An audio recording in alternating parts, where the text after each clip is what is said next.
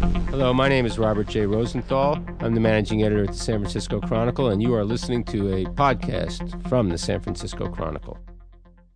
Welcome to the second part of our TV Talk Machine podcast on The Sopranos. I'm joined today by two television critics and friends, Dave Walker of the New Orleans Times-Picayune and Bill Goodykoontz, outgoing TV critic at the Arizona Republic.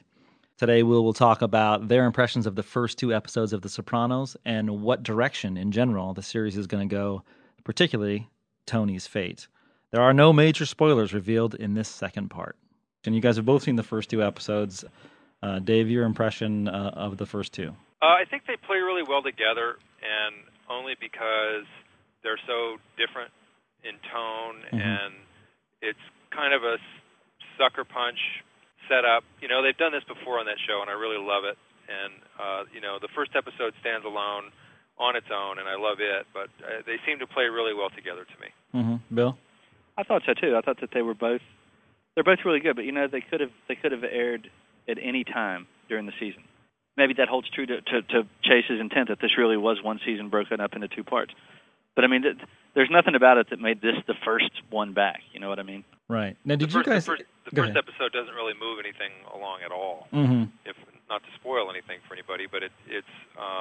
There's just that one part where Uncle Junior gets his head cut off. And then Tony dies. But other than that... Well, did you guys sense in this first two? I think there's going to be a disconnect here with some viewers in that, I loved the first two, but I think it's also it's not so much bogged down as I don't think it's bogged down at all, but it's certainly not bogged down like the Gay Vito storyline kind of got people anxious.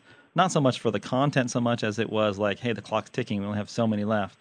There's 9. These are the first two. Do you think, I guess we'll start with Dave, do you think that that's going to create a little anxiety, like, well, let's move things along, let's get a wrap up, or do you think people really know that there's not going to be a clean ending on this? I'm not sure, and I like that. I like that I'm not sure. I like the fact that Chase has continually confounded expectations. I'm in no hurry, and I don't care if things have momentum at this point. I'm at the stage with this show where I'm really enjoying every minute. And I think I wrote in my preview of the first two episodes, at this point, I don't care if it gets wrapped up neatly or not. I don't care if he dies. I don't care if he moves to Scottsdale. I'd hate that because then I'd have to write a story. Local angle. I think for the last season and a half, and I like this. It's going to sound like a flaw or something, but I like it. I can't watch that show without getting a stomachache, without like some sense of dread, what's going to happen. And I found, I don't think it's giving anything away in the first episode to say that Tony goes on like a little sort of mini vacation. But you can't watch Tony Soprano go on a vacation without wondering what's going to happen and kind of worrying about it. I can't look at him on the screen now.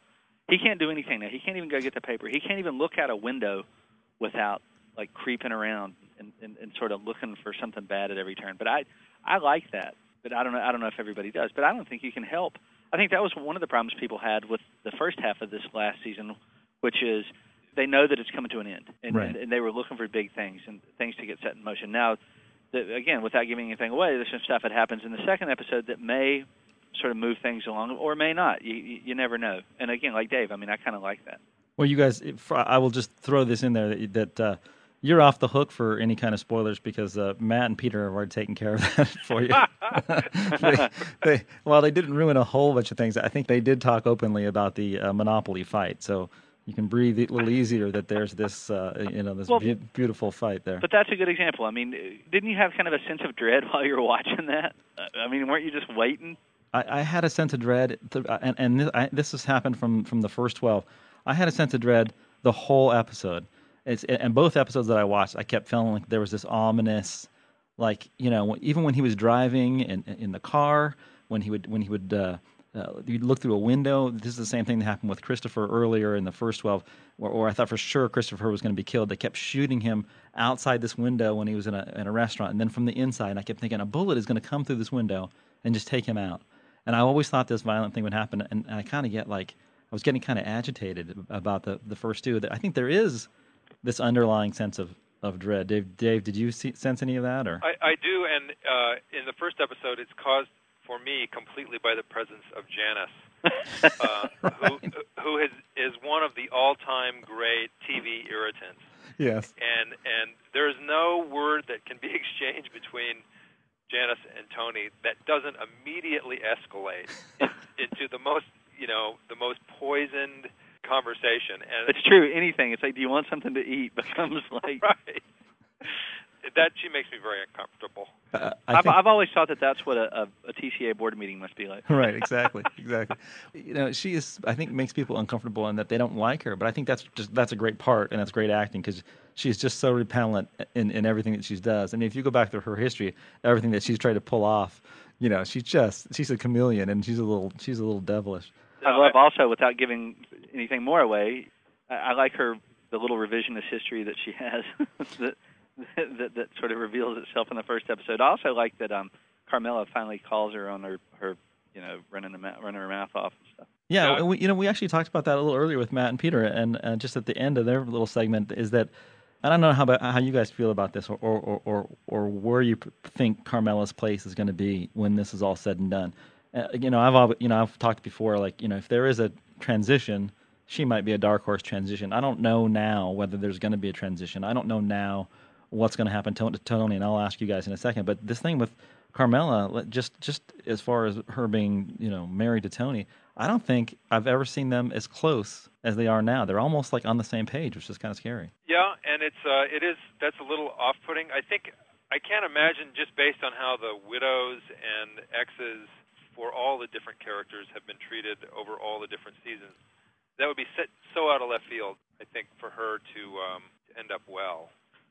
But I think she did, after he was shot in this last batch, she started to, she certainly didn't fill in and run the family or anything, but when she felt like she was maybe going to get shorted some money, and that's what she. When the package was light, she knew it. She knew it. She didn't just know it. She did something about it, know.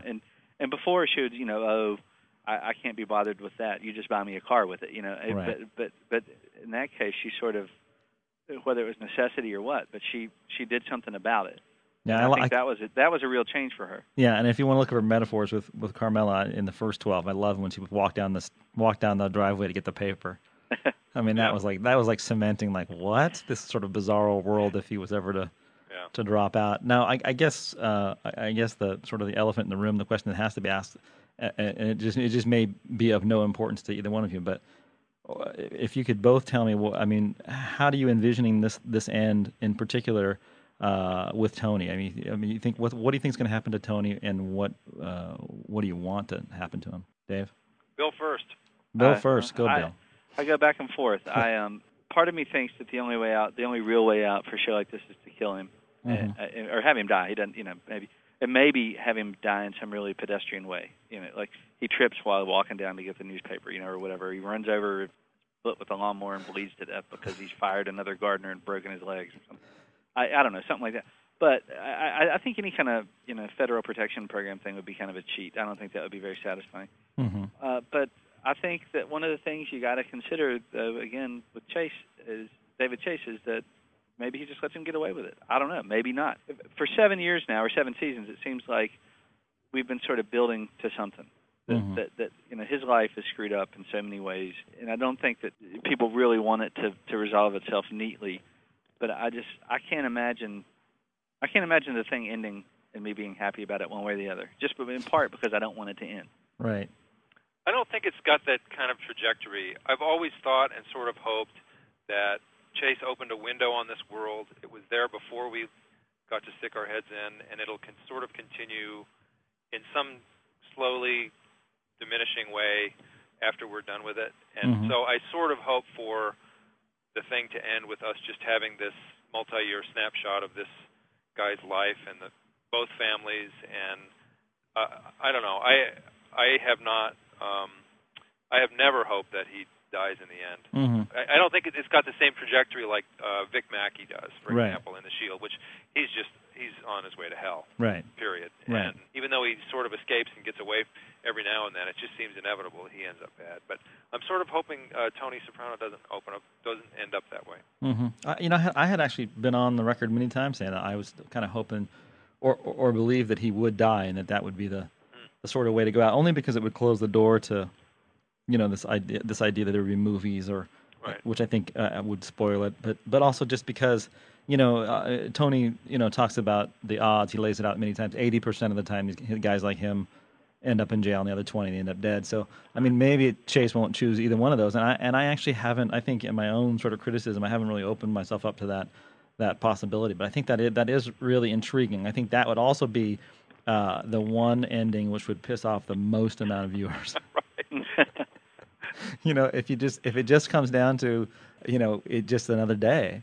Well, I think it would really be audacious as far as the storytelling goes, but people would be grumbling. But do you guys both believe that? I mean, I believe that no one's going to be happy when it ends. But do you believe that in a year from now, this thing's back up on the mantle as one of the greats? There's nothing in my mind. It's there already. There's nothing's happened that has taken it down. Right, but I'm just saying, if something happens where something really pedestrian, like Tony goes to jail, that the sting brings him down, and it just boom. Well, he's in jail. I know. I don't think that'll cheapen it anyway, because it's sort of like what Dave said. It hasn't really been that kind of series from the start. It's not. It hasn't necessarily promised that there's going to be a satisfying payoff. It's just kind of like this guy's life. And I mean, if that's part of this guy's life, I mean, something might, I hope that I would hope that if he does go to jail, they don't just show up at his door and arrest him and go off to jail, and that's the end. I mean, I would hope there's a little more to it than that. But right. But I mean, that could happen. Right. I think the first 5 episodes of this show cemented it as one of the best TV shows ever, and almost nothing that it could do changed that. And it tried all kinds. I mean, dream sequences, and there was all kinds of zany, almost soap opera things that went on in the show, and it never derailed it in my mind. It was just it's consistently been completely satisfactory. Right, and along those lines, and I think this is the stuff that we do. I think what's the most surprising thing about the series to you, or maybe like the little pleasure you might get from this series, where everybody. I think that it's not wrong to say that the general population likes when Tony and company kill somebody, all these whackings. They like that. I don't think that plays for a lot of critics as the best part of it. Are there elements, or there dramatic elements, or things that David Chase and the writers do that is your favorite part of the show, or something that you're most surprised about? For me, it's from the beginning. It's been the central gimmick, and that is this notion of this mobster working on himself in therapy, and how he continually reveals himself to be something that he's not in every other part of his life, which is someone who desperately wants to be respected and loved and understood. And to me, that's from the beginning. That's been the most satisfying thing about the show, is that they continually reveal this guy to be, and he'll have these bouts of total animal rage and cruelty, but at the same time, there's all this interior construction going on with him that you never see that in a drama like this. Well, that's funny, because when we've all of us have been in those sessions with David Chase and with Gandolfini, where they contend, we are so surprised that anybody likes this guy. We never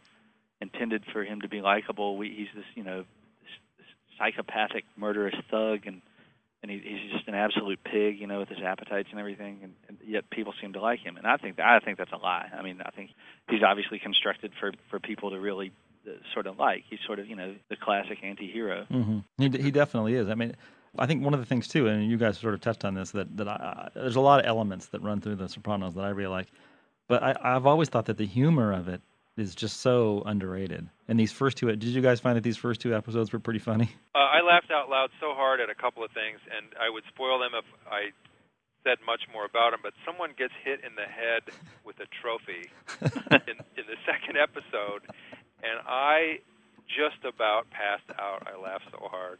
And to me, that's the magic of the show, is that they can take a left turn into very funny. It's always sort of dark humor, but I laugh as much at The Sopranos as I do at any comedy. Yeah, I just I don't remember, maybe it's because it was so fresh and it's been been off for so long, and then these first 2 were so fresh, and I was so excited to sit down. But I just thought they were so damn funny, and that it just for me it sort of reestablished that the malapropism is just one of the great devices that Chase does when no one ever gets the right word. It's just so great, and he does it perfectly because it's always when they're trying to impress somebody with how smart they are. Right. Little Carmine, you know, I mean, Little Carmine. Little Carmine, who, by the way, has a nice moment in one of the episodes. Yeah, he does. And, you know, again, you guys don't have to worry about giving it away. Matt and Peter have already ruined it for everybody. Well, I mean, I don't want to pile on, but I'm just afraid Bill hasn't watched it yet. You know, the title sequence is really good this year. Right, exactly. As you remember it. Yeah, all that A3 song. It's just been so great. No, I do think that when I watch these things, and I think like you're talking about a couple of the funny things, like the trophy thing and all, and there's a violent scene in the second episode that is done in kind of a different way, and then there's some really great music, particularly the end credits of the second episode. Right. That I think of one of those sessions that we were in where Chase said his feeling was he just wanted to cram as much of everything into every episode as he could. Mm-hmm. You know, good food, good music. You know, if there's violence. You know, if there's humor. You know, just and that's what it's. I feel like, you know, The Wire's a great show. Obviously, I think Deadwood is a great show and all that. And I just feel like The Sopranos has been so good for so long that it's kind of actually undervalued now by critics. Like, I think we do this thing when it's off for a while that everybody, you know, we think, oh wow, you know, it's a great show. It was a great show, but look at all these other things that have come along and da-da-da. And then it comes back, and I'm just thrown right back into this thing of like, you know what? No, this is the best show.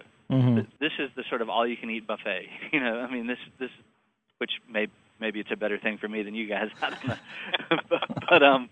but when I get the batch of episodes, you know, you can skip through the opening credits and all that stuff and the songs and all that. But I never let myself do it for the first one when I get a new batch, because it just sort of puts you right back in that mood of like, man, I cannot wait for this thing to start. Yeah, it's that music that I think it's just visceral. It kicks something up in you. Did you get this sense too that, especially in the second episode, that, you know, as the series as a whole is coming to an end, a lot of these characters are possibly coming to an end. Who knows where it's going to go? But did you get that sense that this was a transition phase amongst the characters' lives? You know, with Tony looking for somebody to sort of maybe pass it down to the legacies and the other bosses and sort of what befalls them. I mean, did you get this sense of just this foreboding look to the future at all? To me, there was just there's an overwhelming sense of entropy about it, and hopefully I'm using that correctly, unlike Little Carmine. But right. You know, all of the mob guys are old and sick and reticent about, you know, stepping up and moving on, and to me that's the pervading thing. It's almost not quite ominous. It's just more kind of a big sigh. Mm-hmm. And I may be overlaying my own feelings about the end of the show on all that, but to me it just seems to be, it doesn't seem to be crashing. It just sort of seems to be slowly falling to an end. Mm-hmm. And I like that pace. I think it's really realistic. Right. And I think it's from the beginning. You know, one of the stories has been the decline of the power and influence of the mob. It seems like now it's like almost nobody can do anything right, and so that's sort of the feeling about it to me. Yeah. If there is a criticism, just listening to you talking there and thinking about about watching them, the one thing that seems maybe a little not out of character, but a little sudden, is that everybody all of a sudden concerned about their legacy. And that's the word that they use all the time. You know, Tony uses it several times. I'm getting old. What legacy I'm going to leave behind? He tells somebody that he's got some stuff trying to set himself up for the future, but he doesn't know if it's going to work. He tells Carmela he's getting old. He looks at his friends who have become either powerless or dying or actually die or whatever. And it's natural and it's good, but that is the one thing that just seems like when you watch those two together that sort of that's a more concentrated feeling this time around. Well, I think that kicked off the season 2 when the first 12 when Tony was shot, and I think there's also been that sense of the mob now is not done right. You know, he loves, as they say, Godfather 1, right. And he just loves, you know, all the movies on television that sort of get the thing right with the lead actor and the guy leading his troops. He has this glorified version of all things, not just the mafia, and I think that's clearly not going well. And again, you know, Dave's point about him being in therapy, which is the ultimate. It's just the great premise and the great conceit of the show. All right, well, Dave Walker, Bill Goodykoontz, thanks for joining us here, and hopefully we'll talk to you before this thing's over, before Tony's in the ground or he's in Jersey doing nothing. Or running a Quiznos in Scottsdale. Running a Quiznos. See, now there's the ultimate ending. Running a Quiznos in Scottsdale. Okay, everybody, that's going to be. If we could just pick another city and avoid the local angle, right? So that Bill's not on the hook for writing the continuing story of Tony Soprano. All right, you guys, thanks so much for taking some time out. All right, take it easy. Thank you. If by chance you missed the first part of our TV Talk Machine podcast on The Sopranos, go to sfgate.com/podcast and you'll find it there.